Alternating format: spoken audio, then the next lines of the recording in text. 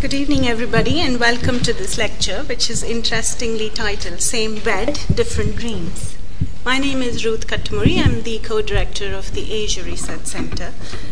And a special welcome to our speaker this evening, Mr. Malcolm Turnbull. Mr. Turnbull has been involved in an amazing range of professions, from journalism to law to investment banking and setting up a technology firm. These experiences, no doubt, contribute to his strong and capable leadership in his current involvement as an MP in the Australian Parliament.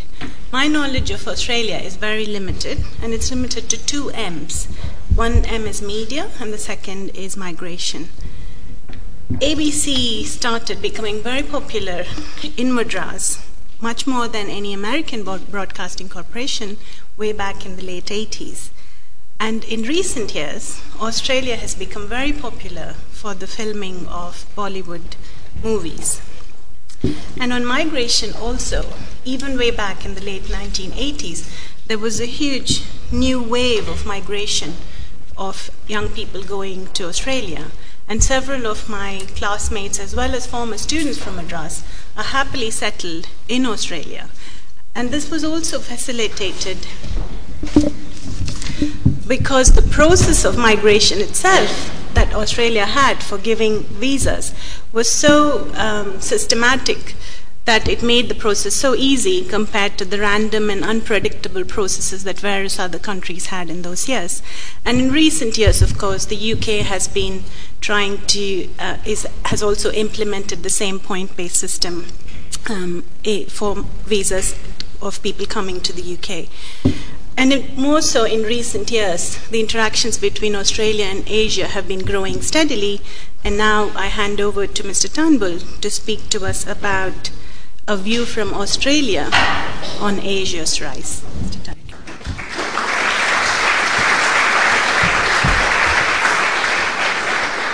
Well, thank you very much, Ruth. Now, let me start off by thanking the London School of Economics for inviting me to speak here this evening. I didn't attend this university, a fault no doubt, but I feel very much at home here, thanks to many stimulating hours listening to the podcasts of these lectures. Listening to a talk from the LSE and above all the discussion that follows it while cycling around Lake Burley Griffin before work in Canberra is informative but above all therapeutic, a calm and rational contrast to the furious discord of Australian politics in 2011. Now, today I want to give an Australian perspective on the biggest economic change in the world today, the rise of China and following it, India. This is a massive realignment of economic and, in due course, political and strategic power at a speed and on a scale the world has never seen before. I've entitled the talk, hopefully intriguingly enough to get people to come, which seems to have worked, Same Bed, Different Dreams, which was a phrase I first heard. It's often used to describe the American-Chinese relationship. In fact, there's a book of that title not so long ago. But I first heard it when I was putting together a zinc mine in Hebei province in the early 90s, and rather frustrated by the contractual negotiations, the joint venture negotiations, and one of my Chinese colleagues made reference to that. I think Tong Chong Yi Mong, roughly. The Chinese here can correct my pronunciation. But Same Bed, Different Dreams. It's a rather cynical expression, but the important message, I think, and this is what I'm hoping to deal with and we can talk about later, is obviously there'd be nothing more boring than being in the same bed with the same dreams. That would be dull. But the important thing is when you are in the same bed, metaphorical or otherwise, with someone with different dreams, A, to know what to know that those dreams are different, and B, to have an insight into what they are. And in many respects, that is a question of empathy. Now, I'm going to speak mostly about China tonight because of its size and economic importance, but its growth is on a similar but different trajectory, maybe 15 years behind. And I also want to emphasise that I am not doing what I've criticised other people for doing and ignoring the fact that in Asia there is enormous growth in a whole range of other critically important economies, most notably the largest of the others, which is Indonesia, as well as very advanced economies such as Japan, South Korea and Singapore, and their stories are as fascinating and extraordinary as China's, but it's the scale of what's happening in China and later India that is so significant. Now, by any measure, China's growth has been extraordinary. From 1980 to 2010, its economy has grown 18 times, an annual average of 10%. It has been the world's second largest economy since 2002 in purchasing power parity terms, and according to the IMF's forecasts, will overtake the United States in 2016.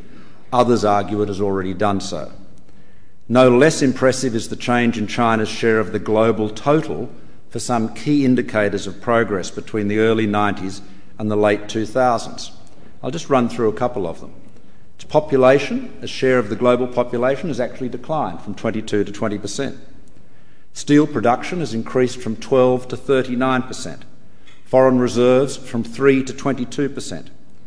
Resident-owned patent filings from 1 to 15%.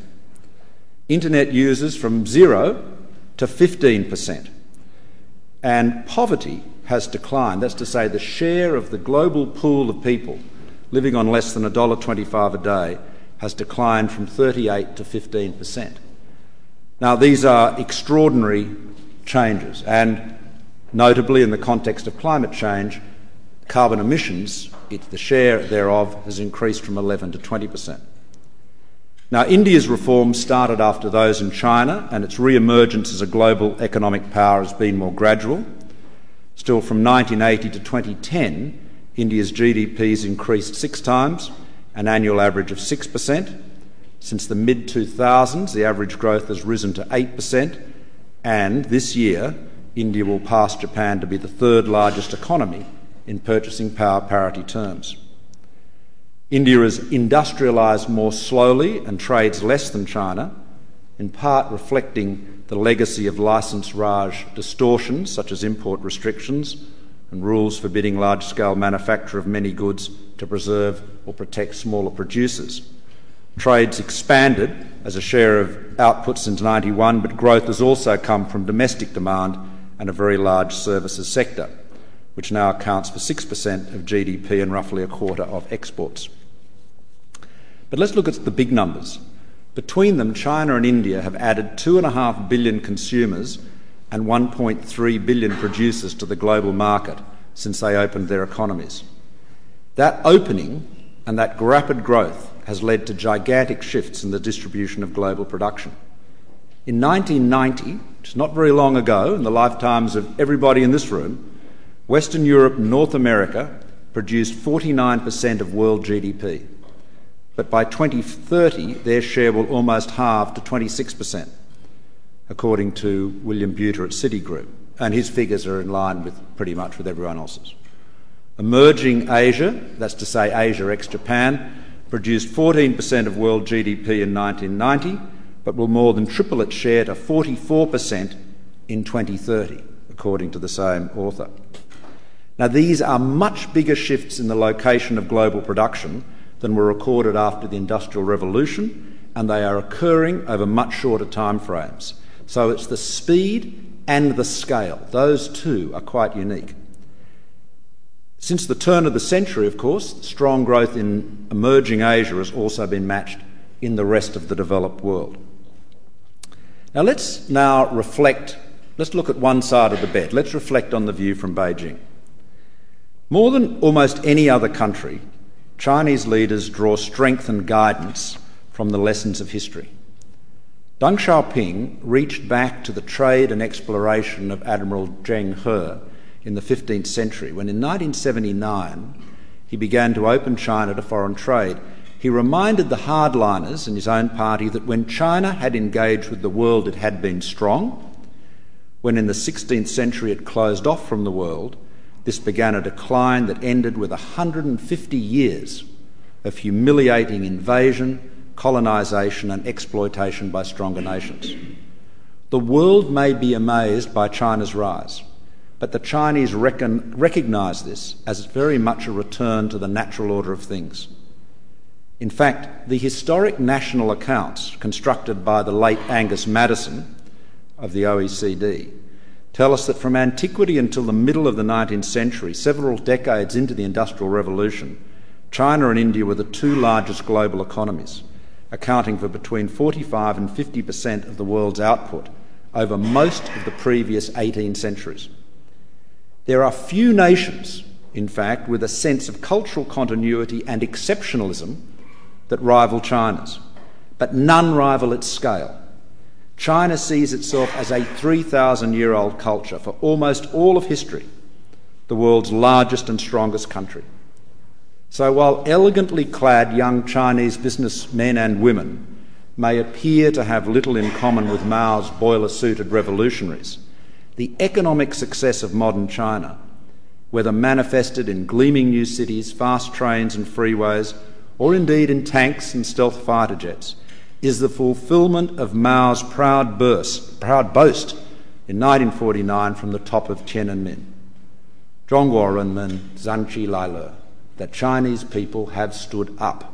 And so they have, and we are now all taking notice. But in the midst of this great pride and great achievement are great risks and challenges. The Communist Party of China presents as a modern political party. Indeed, they have sent official delegations to our Liberal Party conferences in Australia, and the Liberal Party in Australia, I might add, is the centre-right party in Australia. Now, this is something which would, I suspect, have made Sir Robert Menzies and the cold warriors of his day turn in their graves. But China is no democracy, and the dominance of the party depends on a social contract. You, the people, let us run the country, and we, the party, will deliver rising living standards. Pragmatically, as the governor of Liaoning once observed to me, just because the majority of the people want to do something doesn't mean it's right. Now, notwithstanding the NYSE listings for the standard bearers of the Chinese economy at home and abroad, the big state-owned enterprises, or SOEs, are led by men and women appointed by the Cultural Organisation Department of the Communist Party. Now, while infallibility is not a virtue claimed by democracies or any other political system, it does offer a most effective way of letting off steam. Throwing the rascals out, even if they are replaced by more rascals, is better done with ballots than bullets.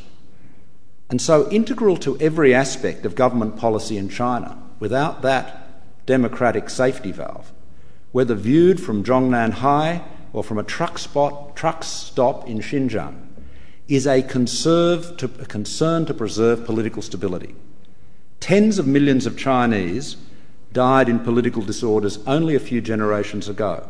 The revolution itself, the Great Leap Forward, and the resulting famine, and the Cultural Revolution. Chinese don't need to imagine the consequences of civil disorder.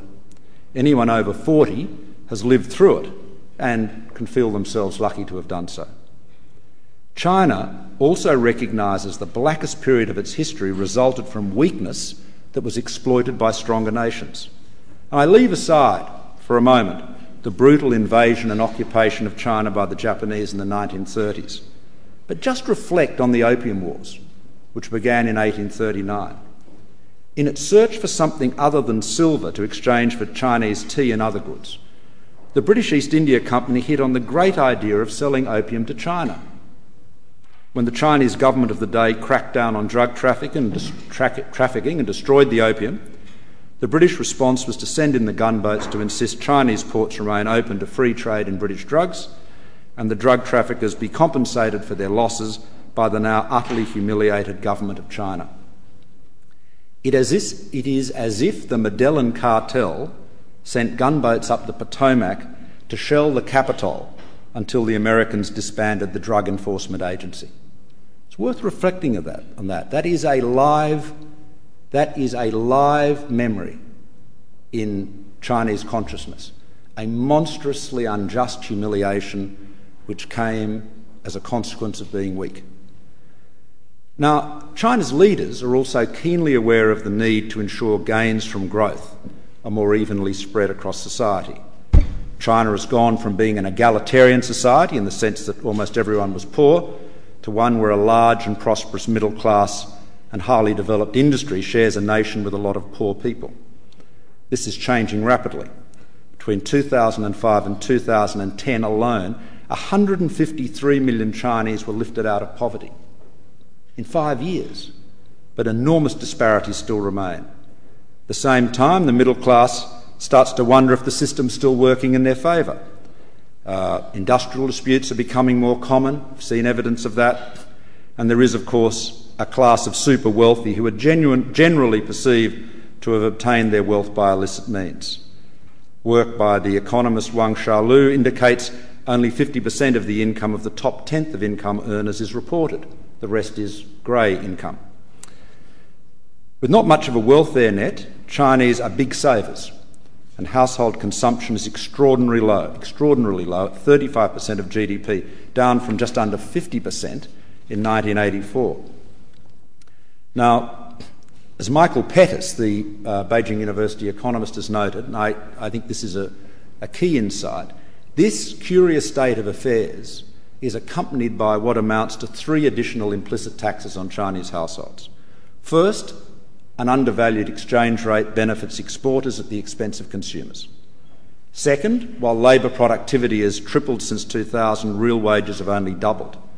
And third, negative real interest rates for depositors lead to an annual transfer of 5 to 7% of GDP from households to the government-owned banks, which in turn lend most of it to government-owned corporations, generally local government-owned corporations, too much of which is for ill-considered infrastructure projects or property speculation. Put another way, China's economic growth is being directed away from households and into investment, much of which is funded by subsidised policy lending, with the inevitable consequence of more and more bad loans held by Chinese banks. Now, the government is obviously aware of this, is endeavouring to let some of the steam out of this speculative bubble. You've seen the changes to capital requirements recently, and of course you've seen the impact on the Chinese stock market. But this is a very big issue, and this is a point where the critics of China's financial policies in the West would do well to focus in their rhetoric, instead of attacking China, be seen to be attacking China, to be making the point that these current arrangements, which of course disadvantage competing economies, particularly the undervalued exchange rate, also disadvantage Chinese households. And so there is a virtuous circle that can, in what should be a more nuanced dialogue about this, that can be taken up. Now, how does China change this? How do they deal with this? None of this is easy. The problem with making economic changes without shocks is the one that affects politicians, whether they're in China or in a democracy like Britain or Australia, because it's the short-term shocks that get you thrown out of office. The long-term gain is often overlooked because of the short-term pain. How do you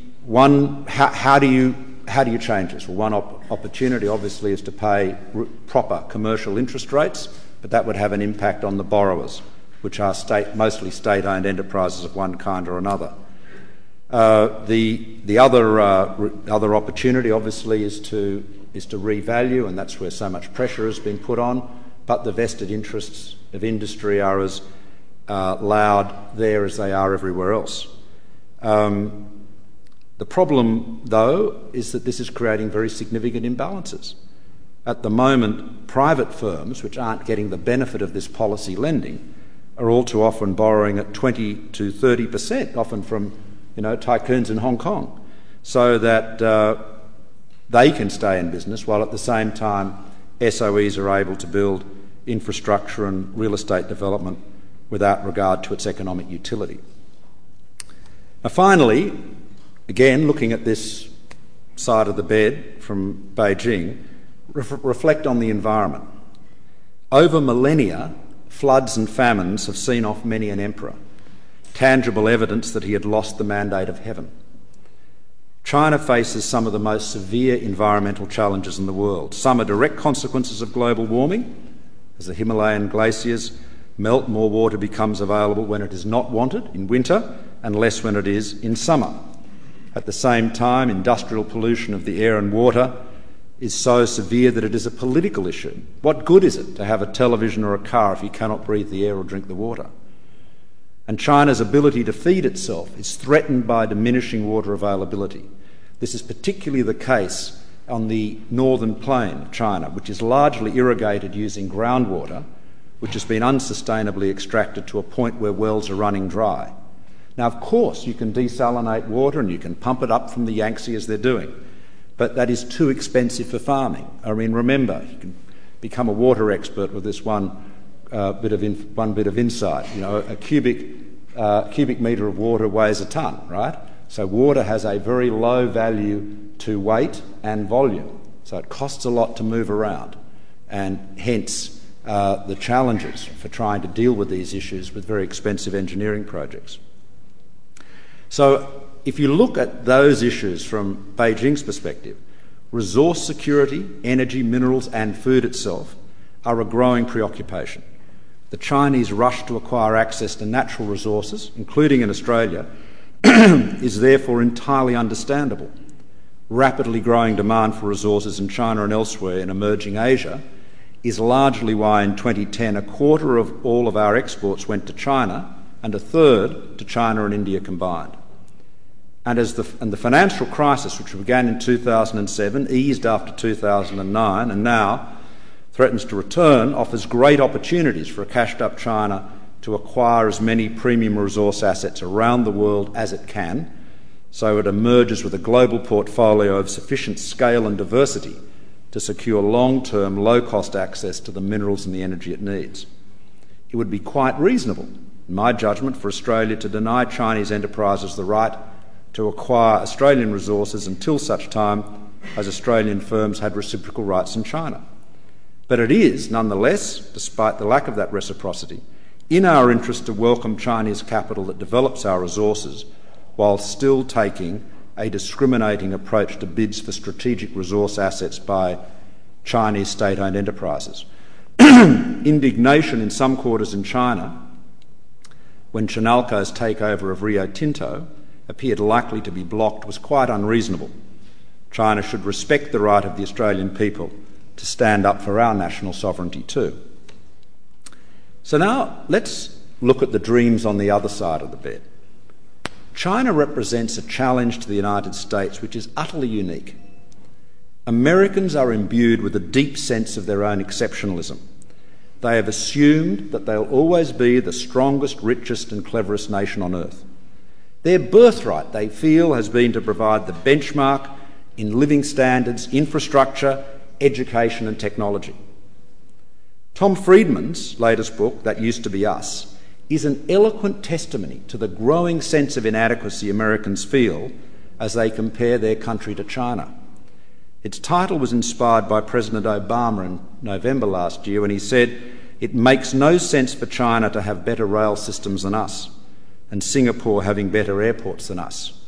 And we just learned that China now has the fastest supercomputer on earth. That used to be us." Well, it's not just President Obama having a Sputnik moment. Americans everywhere feel the core of their economy is being hollowed out. Their pessimism has a basis. 42,000 factories closed in the United States between 2001 and 2010. 5.5 million manufacturing jobs, about a third of the total, disappearing. China, in contrast, now makes more cars than the US and Japan combined, as well as the lion's share of many other familiar items we're all familiar with. Now, this sense of being outclassed by China is not limited to Americans.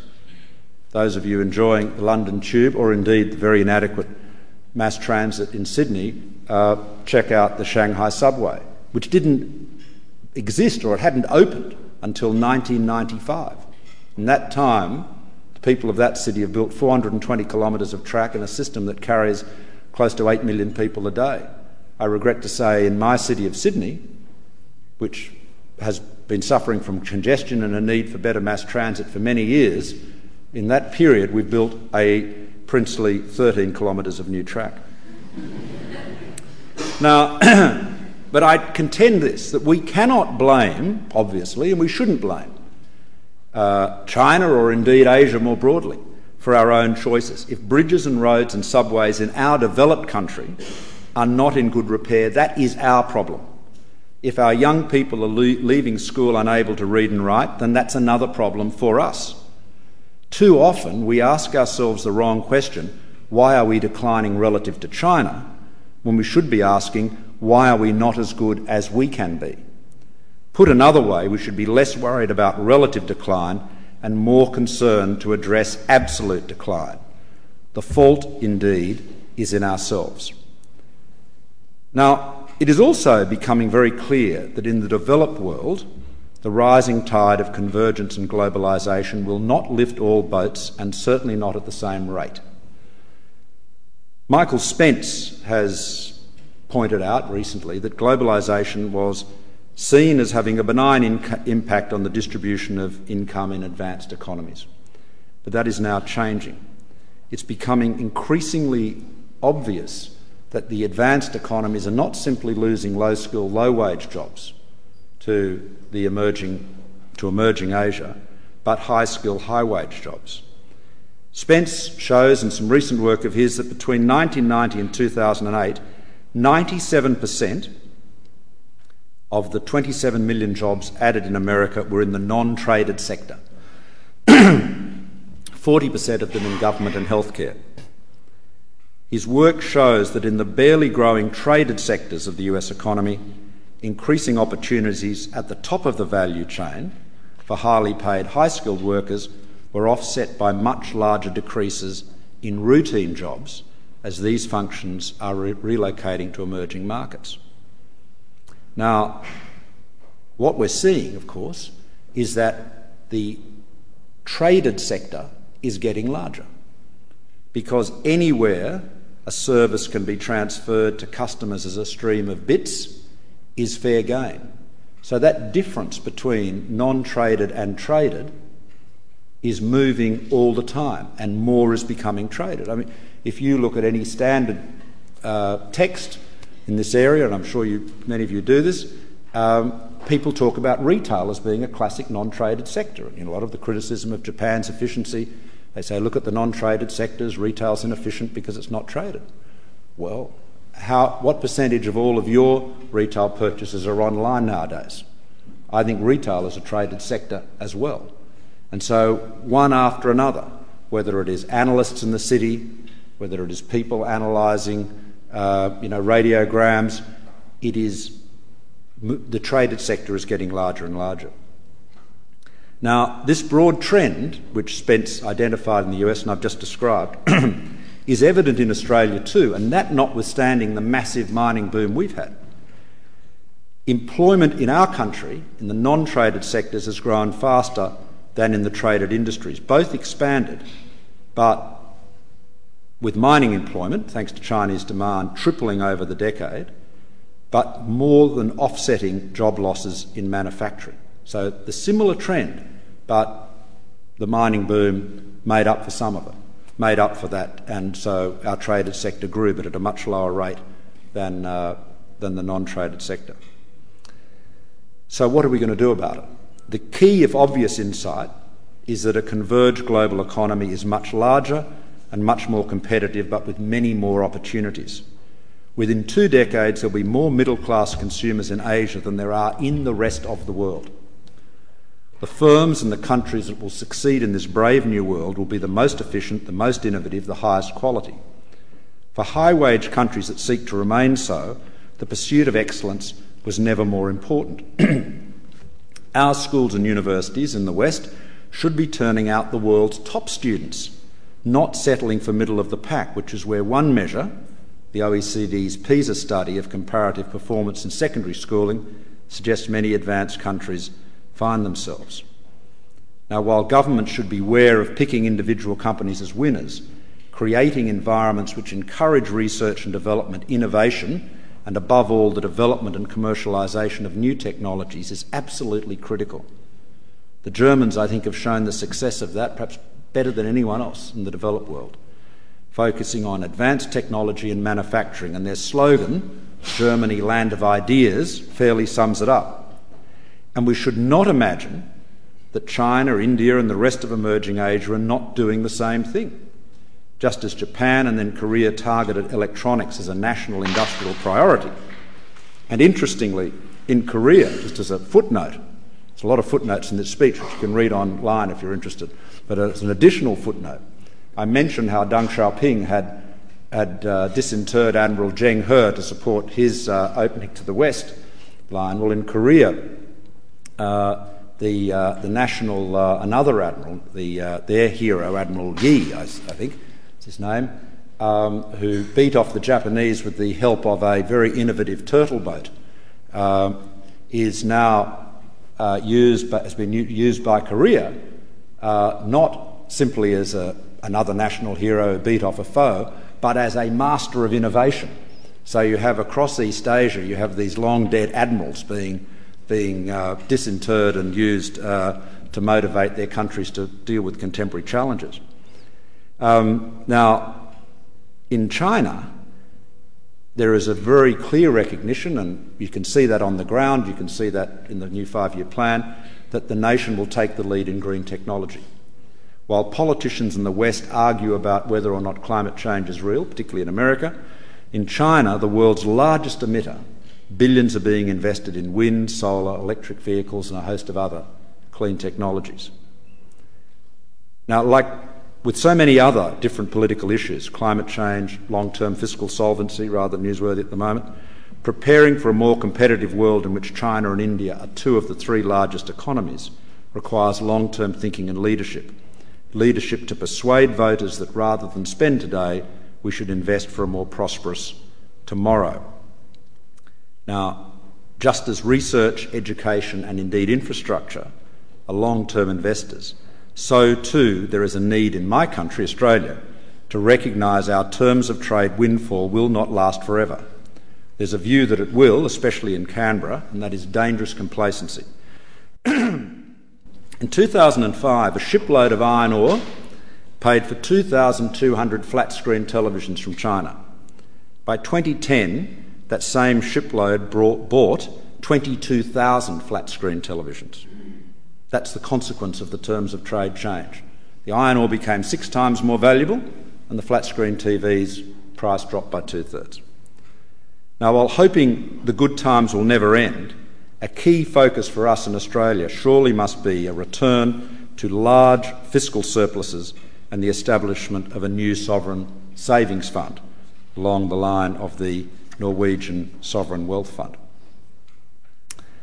So let us now turn, if I may, to the strategic balance and the strategic issue. Shifts in economic weight and military potential are a legitimate cause for anxiety, as the world's grim history from 1914 to the mid-20th century reminds us. A century ago, the rising economies were Germany, locked in a costly naval arms race with Britain, and Japan, to be joined in the 1920s by the Soviet Union. The guns of August of 1914 turned out to signal the start of more than 3 decades of military and economic catastrophe. Previous threats to more than a century of US economic primacy were not credible. The USSR of the late 1950s or Japan of the late 80s, these 2 alleged challenges, had economies only 40% as large. Yet this time the challenger is real. Most Americans appear utterly flummoxed by the swiftness of China's rise. As late as the 2004 US presidential race, for instance, China's economic rise barely rated a substantive remark from either candidate in 3 hours of debate over America's future, watched by a combined audience of 160 million. Economic anxiety, of course, has been felt before in America and Europe, rise of Japan, for example, but this time there is also strategic anxiety in the West, particularly in the US, reflecting a concern that China has a very different understanding of the way in which world affairs should be ordered. Now, while ever alert, we should not be alarmed, says Henry Kissinger, I agree with him, who argues China's well-developed and historic sense of its central place will make it a less outwardly assertive leading power than the United States. He contrasts missionary US exceptionalism based on an obligation to spread its values to every part of the world, with China's lack of interest in claiming its institutions are relevant outside China. And indeed, it's important to note that China's growth in power, both economic and military, has not been matched by any expansionist tendencies beyond reuniting Taiwan. Indeed, very large territories in the northeast of China, taken by Russia under duress, this is the whole Amurskaya region, including where Vladivostok is. These were taken following the unequal treaties of Aigun in 1858 and Beijing in 1860, have not been left unresolved as a possible casus belli in years to come, but instead have been legitimised. The boundaries have been renegotiated and legitimised with very minor variations in new treaties signed only a few years ago. Now, the central role of trade in China's prosperity also argues for its rise to remain peaceful. China's trade was 55% of its GDP in 2010, the same as for Britain in the 1870s, and 5 times larger than the role of trade in the US economy of the 1950s and 60s, when US economic dominance was greatest. China has more to lose than most from any conflict that disrupts global economic flows. In my judgment, the best and most realistic strategic outcome for East Asia must be one in which the powers are in balance with each side, effectively able to deny the domination of the other. With its energy and resource security depending on long global sea lanes, it's hardly surprising that China would seek to enhance its naval capacity. Suggestions that China's recent launch of one aircraft carrier and plans to build another are signs of a new belligerence are wide of the mark. This is no time for another long telegram or suggestions of containment. China, unlike the Soviet Union, does not seek to export its ideology or system of government to other countries. It makes no sense for America or its allies to base long-term strategic policy on the contentious proposition that we are on an inevitable collision course with a militarily aggressive China. In that regard, I disagree with the underlying premise of the 2009 Australian White Paper that we should base our defence planning and procurement on the contingency of a naval war with China in the South China Sea. Prejudice is not a substitute for coolly rational analysis. And this is not a counsel for complacency, but our strategic response should be to hedge against adverse and unlikely future contingencies, as opposed to seeking to contain, futilely in all likelihood, a rising power. Of course, cool heads are required on all sides. China needs to be more transparent about its goals in the region, and on the basis of that build confidence with its neighbours so that misunderstandings can be avoided. We in Australia have to adopt a clear-eyed appraisal of the strategic balance in East Asia. America is our closest ally, its institutions and democracy as close to us as indeed they are to those of the United Kingdom.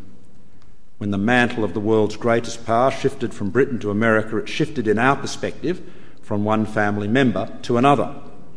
However, as China becomes the world's largest economy and in times a military rival, if not an equal, of the United States, we are presented with a nation whose institutions and cultures are very different to ours.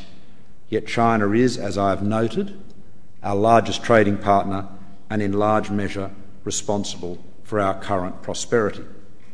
There is no need for Australia, or indeed any other country in the region, to make a choice, some sort of Manichaean choice, between China and the United States. We have to recognise and respect what, from Chinese eyes, and indeed the same comment can be made some years to come about India, we have to recognise what is effectively a return to situation normal, where these vast countries, representing such an extraordinary share, a large share of the world's population, acquire an economic clout and a leadership role that is commensurate with their population and the economic strength that they have. It's important also, I think, for us to recognise that there is the real prospect of global leadership being ceded in important areas by countries that fail to lead. Leaders must lead. Leadership vacuums will never last for very long.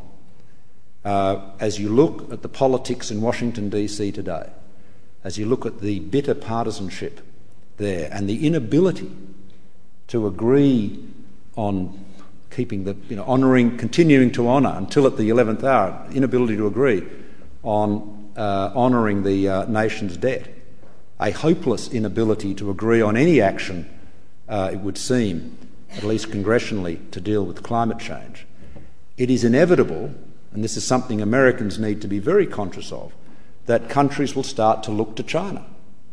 Now, Australia and the United Kingdom, with their very close ties to the United States, I imagine will always look first to Washington. But I don't think everybody else will. If China is able to show real leadership on these global issues, go from being, as the Americans have told them, a responsible stakeholder to taking a leadership role commensurate with their own power, then the United States may find that their role, their position, has been challenged more than they would ever imagine, not simply because of China's growth in economic might, but because of their inability to lead themselves. So I look forward, thank you very much for inviting me here tonight, and I look forward to the discussion. Thank you.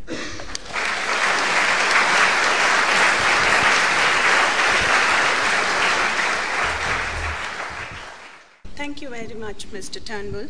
One of the reasons I agreed to chair was because I agree with most of what you say. So I'm not going to ask you the difficult questions, but I'm going to rely on the audience here to ask you the difficult questions. I'm going to start by asking Professor Athar Hussain, who is our expert on China, to give his comments or questions. Right. It's not a difficult or provocative question, but Australia is a near neighbor of Asia. I mean, it's not part of Asia, but it's probably more directly affected what's happening in Asia. So could you go a bit more detail of what should be the Australian attitude to the changed configuration in Asia? Because the rest of the world may have quite a lot to fear from China being the workshop of the world, but Australia being treasure house of resources has everything to actually benefit from China being the workshop of the world. Well, look, firstly, let me say this question of whether Australia is part of Asia or not is I think really a semantic one, if I may say so with great respect, Professor. Asia notionally encompasses everything from Chukotka, right at the tip of Siberia, right down to the eastern side of the Bosphorus. So, what is the geography is so vast. It's sort of meaningless, and when people talk about Asia, they're generally talking about a part of Asia, I'm talking about really the emerging markets here tonight. I'm not the big emerging economies, less so about Siberia or Central Asia, for example. So I think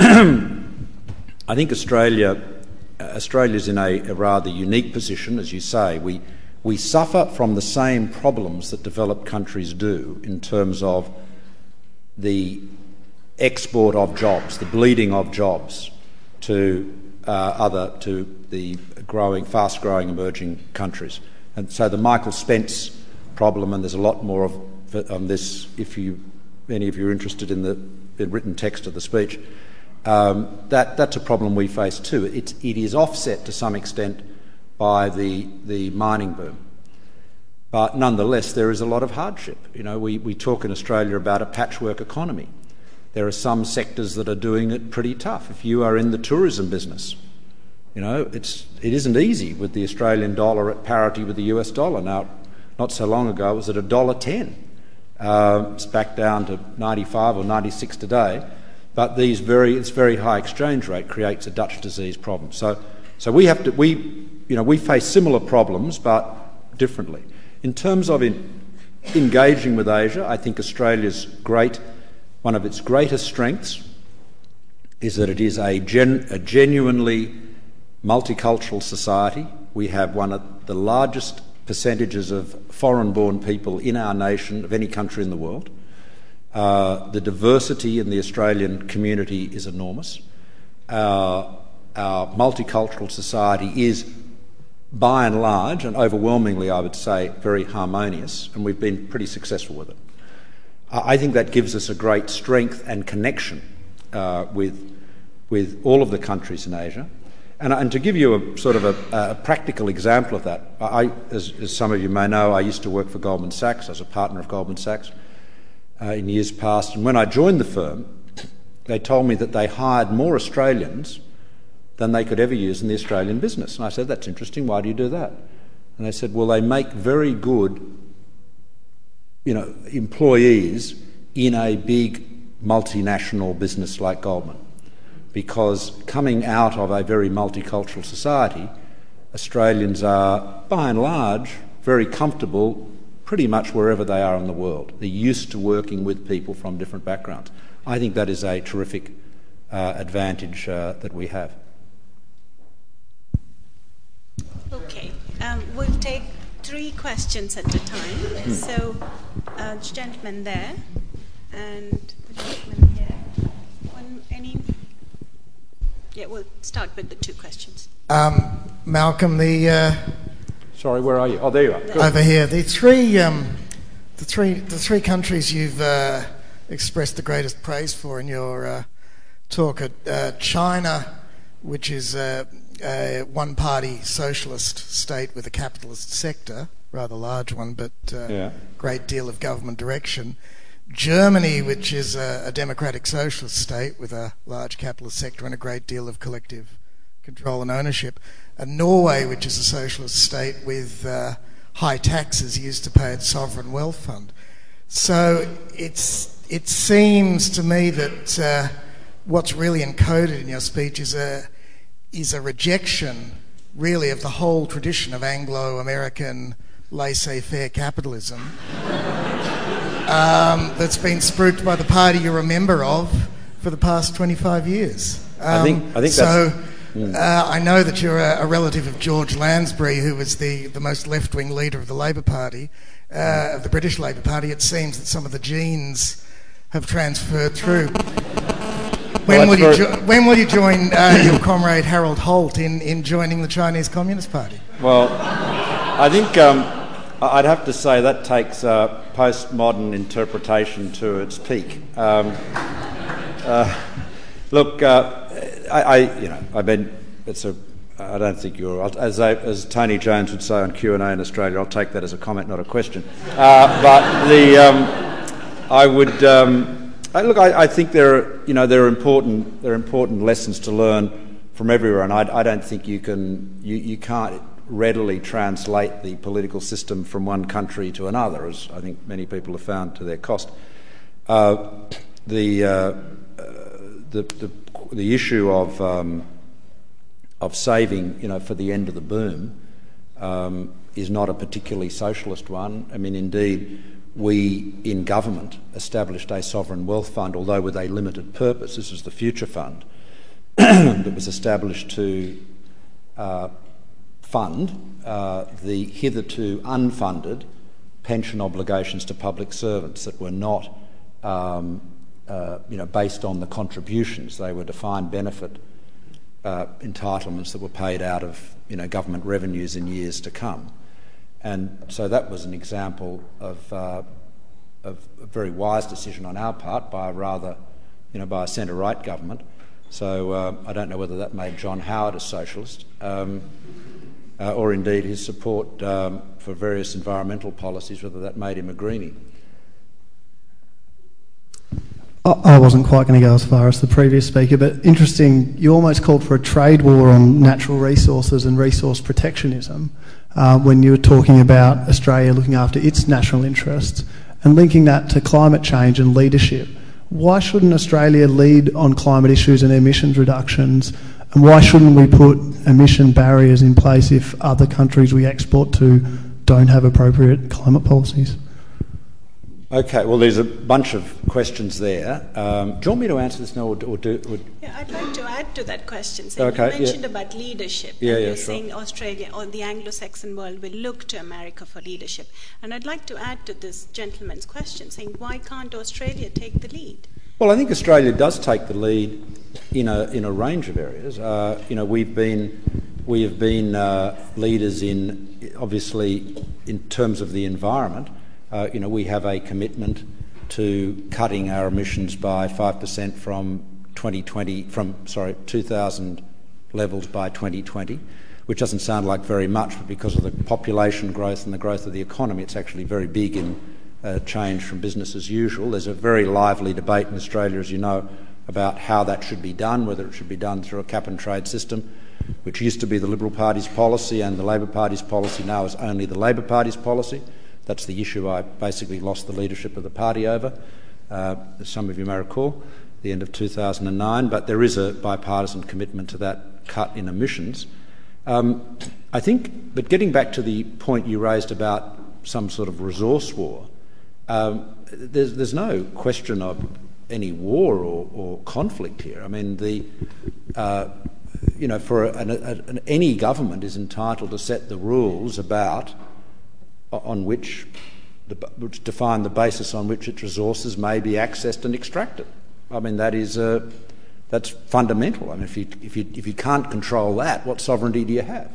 So, there are very few countries that are as open to foreign investment as Australia. I can't think of one that is more open. But there is nonetheless an important point to make that and this is really the point I made about the Chinalco Rio takeover, which of course was determined on other grounds. But I spoke at the time about the legitimacy of Australia saying, well, we recognise that the state-owned corporations of other countries are not like a private company.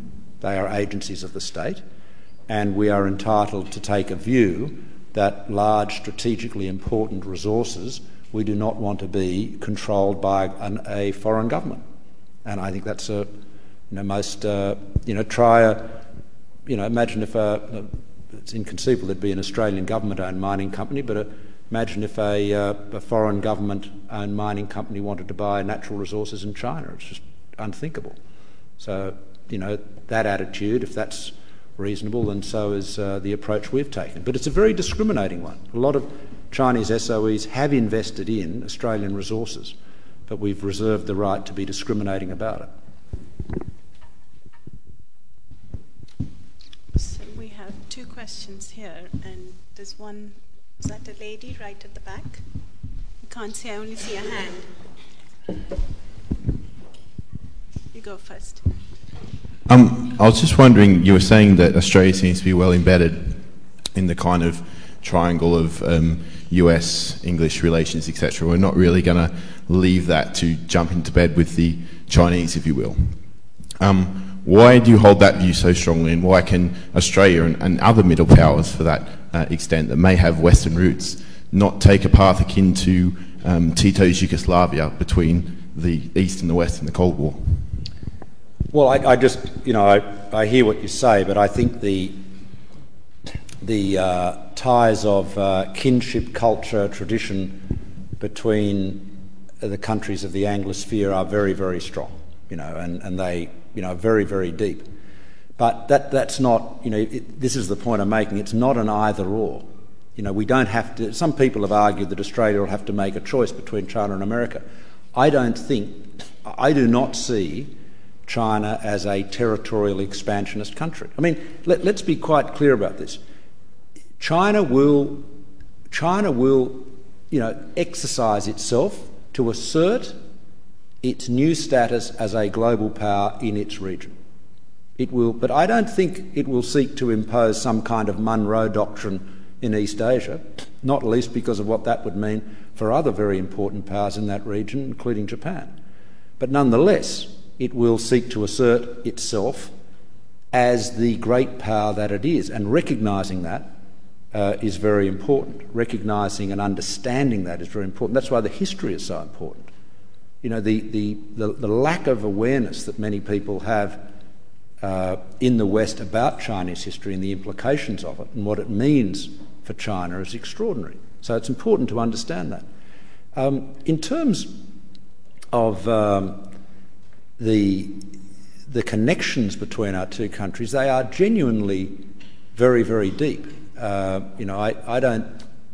think that there is the pace of which Chinese-Australian relations have developed is quite extraordinary. Now, it's something that has to be developed, has to be handled, with a degree of diplomacy.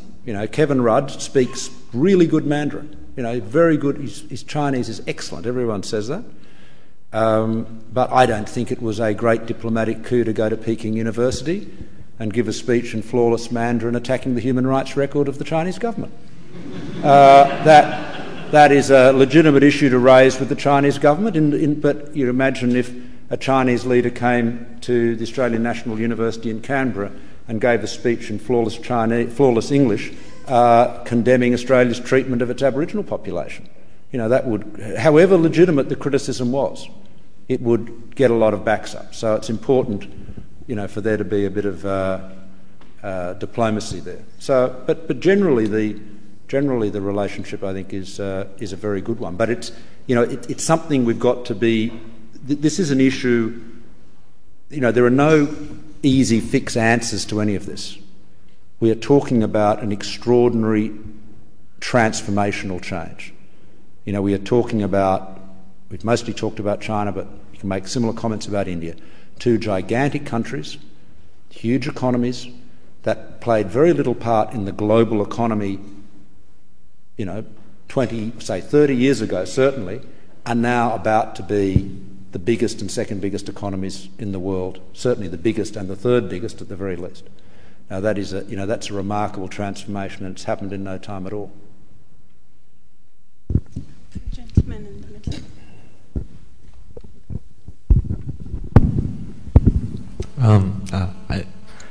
I lived in Australia and went to school there. I had a great time. But some of your comments, and I don't know if I'm veering slightly off topic, but you said that Australia has a very harmonious multicultural society, etc. Now, when I was there, I witnessed the Sydney riots, the attacks on international students. Obviously, I know of the great speech by John Howard, "We will decide who comes into this country and the manner in which they do." Yeah. Pauline Hanson being elected as a member of your party. Now, I noticed there's a very strong... Well, she wasn't elected. She actually ended up being, dumped from the Liberal Party and ended up, running for Parliament in her own right, as you know. She made it to Parliament and she gave the speech about the Asian nation of Australia. Sure, yeah, okay. Now, my question is, in times of boom, relatively, there is multiculturalism, or at least relations between people from different backgrounds are harmonious. But there's a very strong nationalist undercurrent to Australia. How do you square these two off, or how do you situate that within a multicultural context? I don't understand what would happen if there's a bust, if there's an economic downturn. Well, look, obviously I've lived in Australia for a long time. I think it's pretty clear. Yes, there is friction from time to time. The Pauline Hanson One Nation phenomenon rose and fizzled, and the fact is that both major parties took a stand against it, and she has not been a credible political figure for a very long time. It's being charitable, being courteous. As far as the riots you mentioned in Cronulla, that was appalling. But there's been enormous work done in that community and elsewhere to ensure that nothing like that ever happens again. I think you're always going to get these tensions, right? There's no question about that. But what is remarkable is how harmonious it is nonetheless. So, you've got to I think, recognise that, we have a city of Sydney where over 30% of the people were not even born in Australia. And, they come from every part of the world. I mean, the only country in the world, to my knowledge, correct me if I'm wrong, that has a higher percentage of immigrants in its population is Israel. And the vast bulk of those immigrants are Jewish. They've got that in common. In Australia, our immigrants come from every corner of the world. We have a much higher percentage of foreign-born people in Australia than the United States does, and they call themselves, they think they're a multicultural society. Not a patch on Australia. So, don't undersell. Well, I certainly won't undersell our achievement, and you shouldn't undersell it either. Were you part of this in some way, or were you there, or when it happened? Were you in Australia when some of these incidents happened? I also think some of these incidents, you can't clap with one hand. So I think it's also how some of the students themselves who migrate behave also does play a part in some of the incidents. And I also think some of these incidents are kind of isolated or small events which the media might...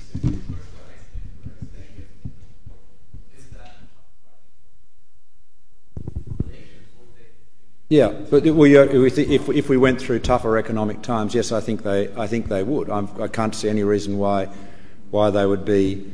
I mean, well, if we went into a severe recession, I don't anticipate that happening. Notwithstanding the very poor government we have at the moment, sort of have to throw that in. I don't anticipate that sort of problem. Look, I'll give you a view. This might be something you can reflect on. I think that one of the great advantages Australia has got, and indeed America has too, that while we are not lamentably yet a republic, nonetheless we have a republican ethos in this sense that we define our nationhood by reference to shared political values. Australians are not defined by a particular skin colour, religion, cultural background, ethnicity.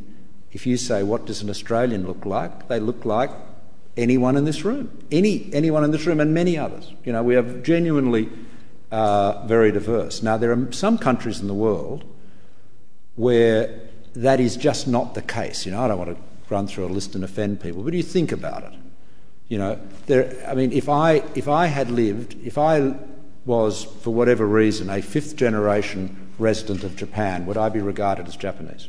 Even if my Japanese was absolutely flawless? Of course I wouldn't.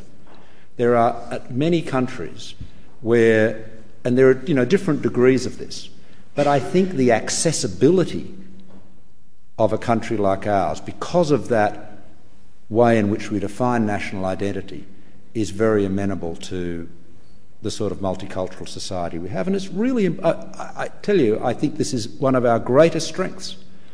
And I just say to you, and again, you've probably gathered I'm interested in history, but, if you think of the strongest cities in the world, leaving aside nations, but strongest cities in the world, the most successful cities in the world, they have all been truly multicultural cities. Rome at its height, Shanghai, Constantinople, Alexandria, Smyrna, take your pick, New York, Sydney, Hong Kong.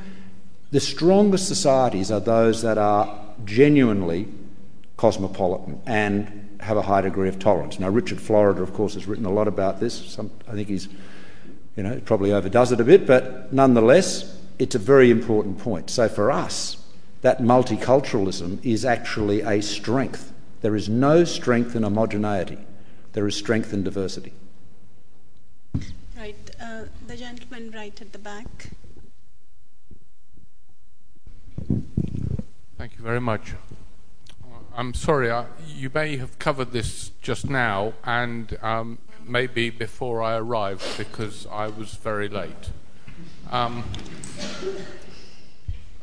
From a speaker's point of view, it's better if people arrive late than leave early. You and your the Prime Minister and the previous Prime Minister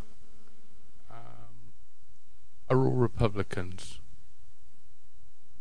I would like you to tell me how you feel that there is a future for Australia to become a republic in our lifetime. I'm the same age as you. I would very much like to see Australia as a republic. I would like you to, if you can, explain a little bit more than you've just done. Okay, happy to do so. Now, I have what can fairly be described as a postdoctoral qualification in not changing the Australian Constitution, and it's for the uninitiated. Let me explain. To change the Australian Constitution, you need to get a bill, a bill to amend the Constitution passed by Parliament, and then it has to be approved by a national majority of voters and in a majority of states, 4 out of the 6 states. Since Federation, there have been 46 attempts to change the Constitution, only 8 have been successful, and indeed since 1946 the only changes to the Constitution have been utterly uncontroversial ones that either everybody agreed to or, more importantly, nobody opposed. Why is that? Why is it so hard? Well, it's hard because, I think, of compulsory voting. If you were presented with a constitutional issue, say in a voluntary voting country, say the United States or Britain, and you had absolutely no interest in it, didn't understand it, not simply not understanding it, but didn't bother, weren't interested in it at all, you would be more likely to stay at home than go to the ballot box. But in Australia, we drag you to the ballot box and you have to vote, and if you don't, we fine you. So if you don't understand the issue... Do you have to bribe people to go and vote, like they do in some countries? No, we don't bribe people to vote. We punish them with a fine if they don't vote. Well, actually, that's that. In fact, I'm glad you raised that. Hopefully, that jest. I hope. What we do actually, we don't fine you if you don't vote. We fine you if you don't turn up to the polling booth. So you've got to turn up and get a ballot paper, and you can spoil it. You can write, down with politicians. On it. You can do as one person did when I was a university student, and we had a gigantic Senate paper. It was literally this long. It's huge. And proportional representation, and someone had done the most beautiful freehand drawing of a donkey. And that was all that was on it, and he wrote under it, "The ultimate donkey vote." This is in the 1974 federal election, and I said to the head of the polling booth, I said, "Look, can I have this?" And he said, "Do you have any idea how many years in jail you will do if you take this ballot paper away?" So needless to say, it was there and in accordance with the Act destroyed. So that makes it really hard. And the truth is, to get the Constitution changed, you need to have very broad support and, in effect, not too much opposition. So, what does that mean? It means you've got to get all the political moons in alignment. I think the best opportunity for that, from a timing point of view, will now be after the end of the Queen's reign. I would be delighted if that was wrong. I said in 1999 to people, if you vote no, it'll be no for a long time. A lot of people saying, we can vote no to this model and we'll get another chance in a couple of years' time. And I said, forget it. It'll be a very long time before you get another crack at this. I think I've been proved right on that. So I think the end of the Queen's reign will be such an enormous watershed. I think that will be the opportunity for another vote at it. That's my view, but other people disagree with that. Can we ask the gentleman with the red tie there?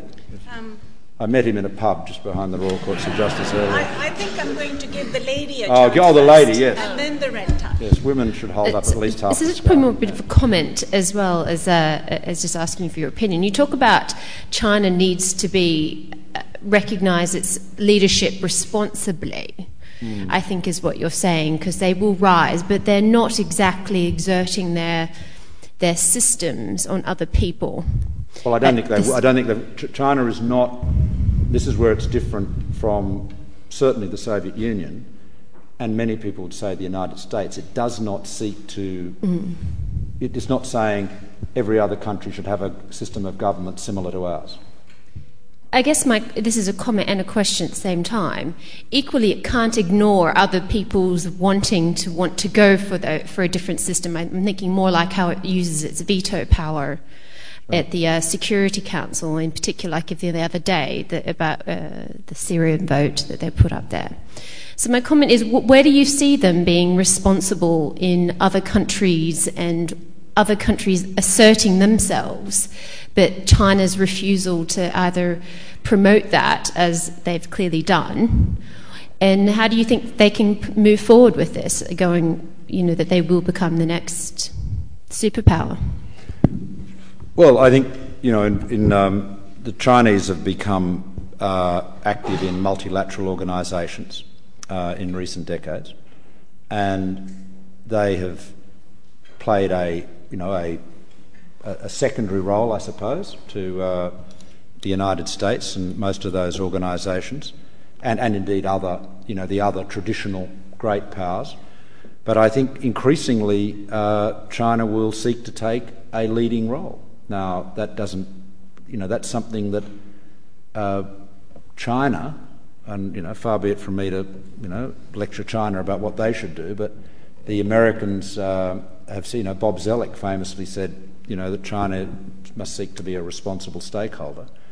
I think if the United States finds itself unable to take the lead in important areas because of political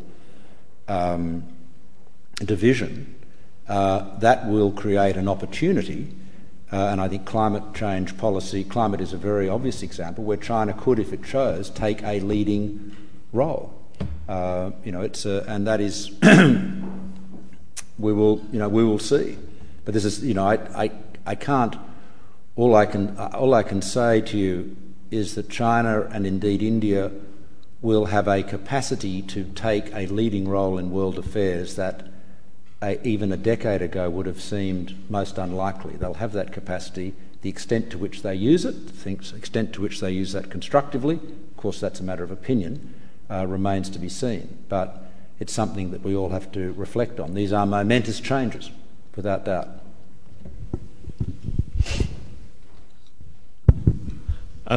First of all, Malcolm, can I endorse your sentiments around running strong fiscal surpluses? It's pretty clear to those of us who look at what happened with fiscal deficits in this country and the fiscal surpluses in Australia and which country avoided recession and the effects here that policy is clearly the wisest. But my question refers to your comments about the Chinese currency and the competing interests of increasing imbalances in the Chinese economy driven by their current currency policy versus the industrial lobby. And I guess you'd add to that the clearly strategic geopolitical reasons for Chinese currency policy. But what do you see as the tipping point for a change to Chinese policy? You mentioned Bob Zoellick's invitation to China, but clearly that's been used for several years now without any success. What will cause the Chinese government, do you think, to liberalise their currency policy? Yeah, well, I think it's probably the points that I mentioned in the talk about the impact on Chinese consumers. It is a pretty raw deal if you are a Chinese household and you are getting negative real interest rates for your deposits, and you then say, okay, well, that's not doing me any good, so I'll invest in real estate, and you've bought into a home unit development off the plan in Beijing, which is now down 40% from what you paid for it, you'd be starting to feel that the system wasn't working for you. This is the difficulty when governments meddle in this way and create, when I say meddle, make decisions to structure the economy in such a way that allow these imbalances to be created. So I think that's where the pressure is. It's very important. I saw Mark Farber. Many of you may be familiar with him. He's the ultimate bear. The great. You get these financial analysts who are either bulls or bears all the time, and they're like a clock that's stopped. It's right twice a day. And so the person who's always got a bearish view of the market will be right when the market's going down, and then, people don't talk to him when it's going up, so they forget that he's probably wrong. His analysis is wrong there. But Faber was saying the other day that, it doesn't matter, all these ghost cities and huge airports being built in cities which don't have much air traffic, it doesn't matter because they will grow into it, rather like buying your burly 6-year-old, an outfit that's, the size of a 13-year-old. You assume he'll just grow into it. I'm pretty sceptical about that. Despite what you've identified as my Lansbury genes, I nonetheless believe that any public investment that doesn't pass that cost-benefit analysis test, in Ken Henry's words, negatively detracts from the nation's well-being. And so this is a real problem. If you've got $1 billion invested in infrastructure that in fact is worth $500 million, that obviously has issues for the bank that lent the money, but it also, given that it's taking up the wealth of the nation, it diminishes the wealth of the nation. And I think that is the issue the government's trying to deal with. And it's a hard transition. The NPLs in Chinese banks, if properly assessed, I think would be gigantic. And if you're interested, those of you that are sort of interested in digging into this a bit further, there's an academic at Northwestern University called Victor Scher. In English it's S-H-I-H, so it's how it's spelled. And he's really did groundbreaking work unpacking the amount of government debt held by local government-owned, provincial companies, city-owned companies, the amount of debt that is allocated to them, because it's truly gigantic. And the wicked thing about it, of course, is that it's being financed from households who are really getting a raw deal at the moment. The Americans say that the Chinese policy is giving them a raw deal. It's Chinese households that are getting the worst end of the stick, in my judgment. And that, I think, Jason, is where the pressure will come for change. But it makes more sense for critics of that policy in the West to point that out rather than just be finger pointing at China. We'll take you and you asked a question. Picking up on your comments about the social contract in China, where the party is allowed to, the people endorse the party to rule while the party works to maintain or increase living standards. I'm interested in your views on how robust that social contract is, and picking up on your shadow ministry responsibilities for communications and broadband. I'm also interested in any reflections you have on what role the internet might play domestically in China in shifting that paradigm. Well, let me answer that with a story. In about 1994, I was looking at some gold projects in Liaoning and Shandong provinces. I didn't develop any of them, but the only mine I established there was a zinc mine in Hebei province, as I mentioned earlier. And I was with the Geological Bureau in Shenyang, and the director said to me, why don't you have a look at this Peshanlo project? And I said, but hang on, the Chinese government signed a joint venture with Barrick, the big North American mining company. I saw it on TV. Li Peng was there, and Brian Mulroney was there, then the Canadian Prime Minister. That's done and dealt. And the head of the Geological Bureau said, no. He said, those guys in Beijing cut us out of the action. He said, they just thought they could do the deal, and we've said to them, we won't give them the geological data until we get a fair share. And I said, well, that's great, knock yourself out, but if you think I'm getting in the middle of this, let's move on to something else.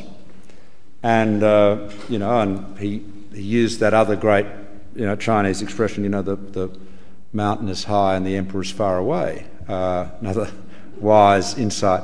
Anyway, sometime later, the Canadians, Barrick gave up. They couldn't get access to the data, and the mine was developed by the Liaoning government. So, you know, that's just one little anecdote from my own experience.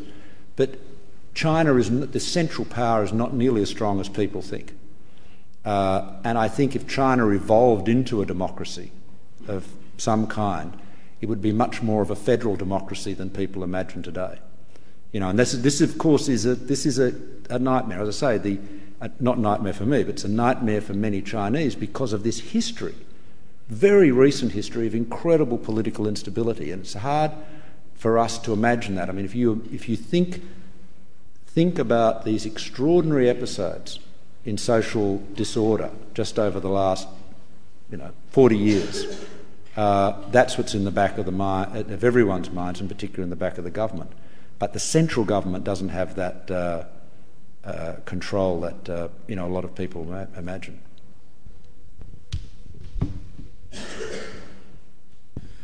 We've spoken a lot about China today, and I'm just wondering what the Australian leadership's viewpoint is on Indonesia, and whether there's a sort of a need to create a strategic relationship with the 300 million people who live on our doorstep. Well, the answer is the Australian focus on Indonesia is very intense, and the relationship is very strong and has strengthened, particularly under the current president. So it's a very important one. Again, I prefaced my remarks by saying, clearly you can't talk about every part of the region, but it is absolutely fundamental. It is our nearest neighbour. We have, has been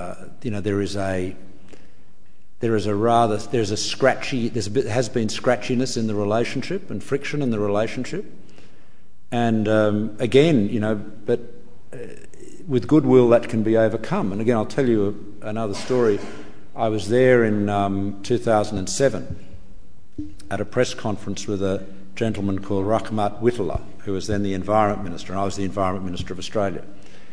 And we had announced a climate change program, to provide funding to support sustainable management of forests, which is something that's eluded a lot of people in tropical countries. But the breakthrough we saw was the ability to use our satellite and radar assets to be able to monitor forests over a wide area, so that you could designate a wide area, it might be an island or a province or part of a province, and say, okay, here's the deal, there are incentives to either maintain or increase the forested area within this area. It can be monitored, so and because it's a wide area, you can't just, grow the trees in this valley and cut down the trees in all the remaining ones. So you can monitor it overall and then provide suitable incentives. And this, I think, is a very big, very important part of the whole climate change challenge. And so we're sitting there, and a journalist says at the press conference to the Indonesian minister, isn't this just a way for the Australians to use their technology to spy on Indonesia? And I thought, oh no, this is all about to go completely pear-shaped.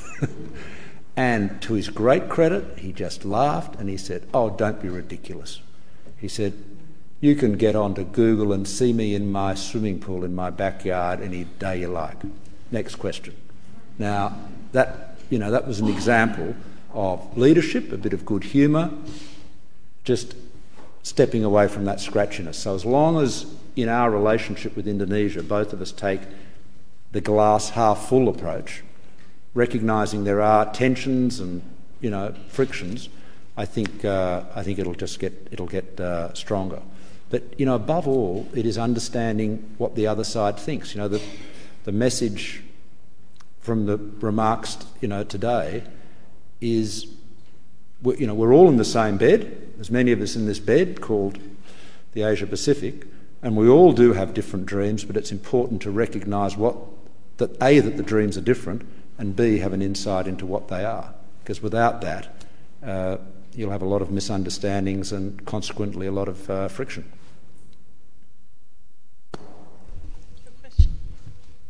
No, you, yeah. Hi. You speak very elegantly about... Sorry, could you just start again? You start again. Sorry, I just couldn't hear you. Oh, sorry.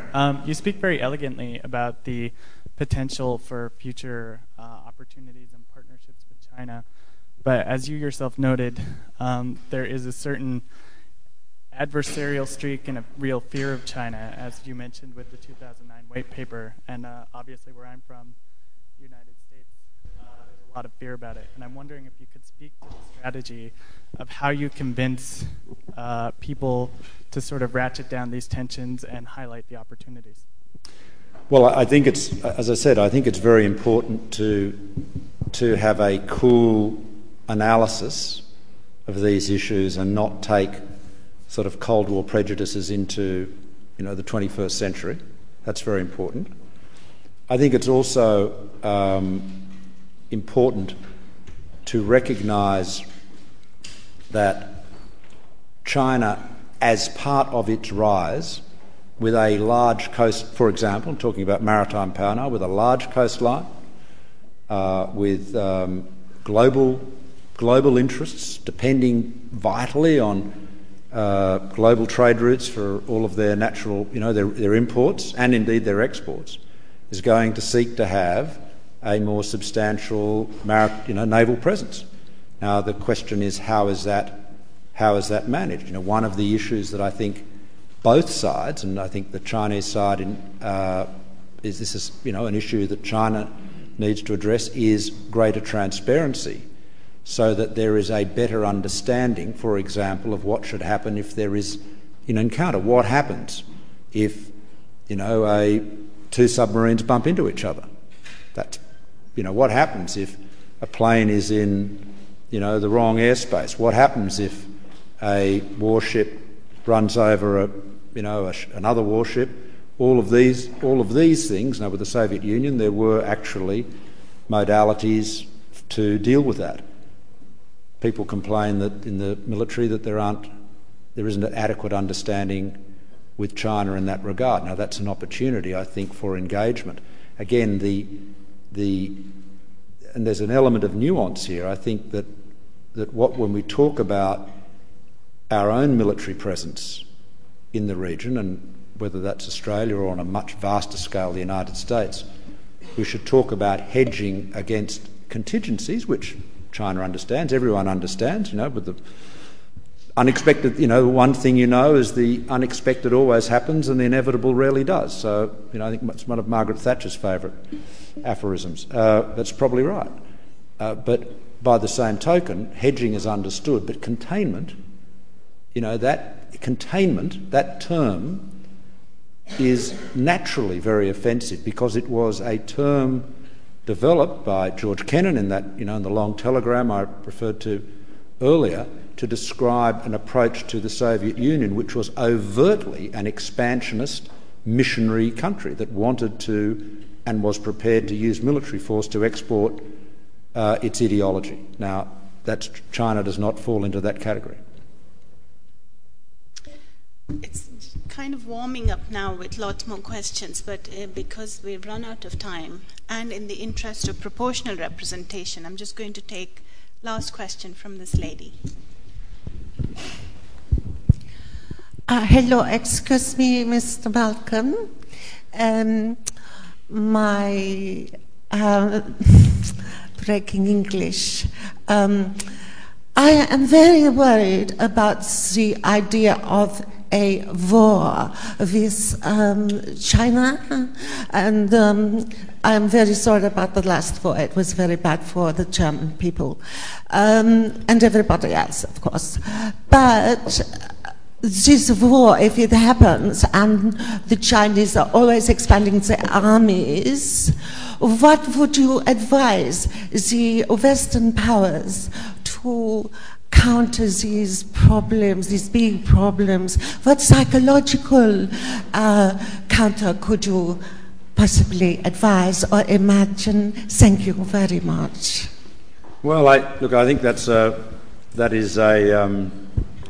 good question. I think the answer is that better understanding and insight into the other party's position, making strategic decisions based on analysis rather than prejudice, and looking above all, when you examine what other parties' intentions might be, being able to put yourself in the other party's shoes and assessing what their approach may be, and then bench testing that against the evidence. And I think that's what's led me to the conclusions that I presented to you tonight. But thank you very much, and thank you very much indeed. It's been a great pleasure to be here.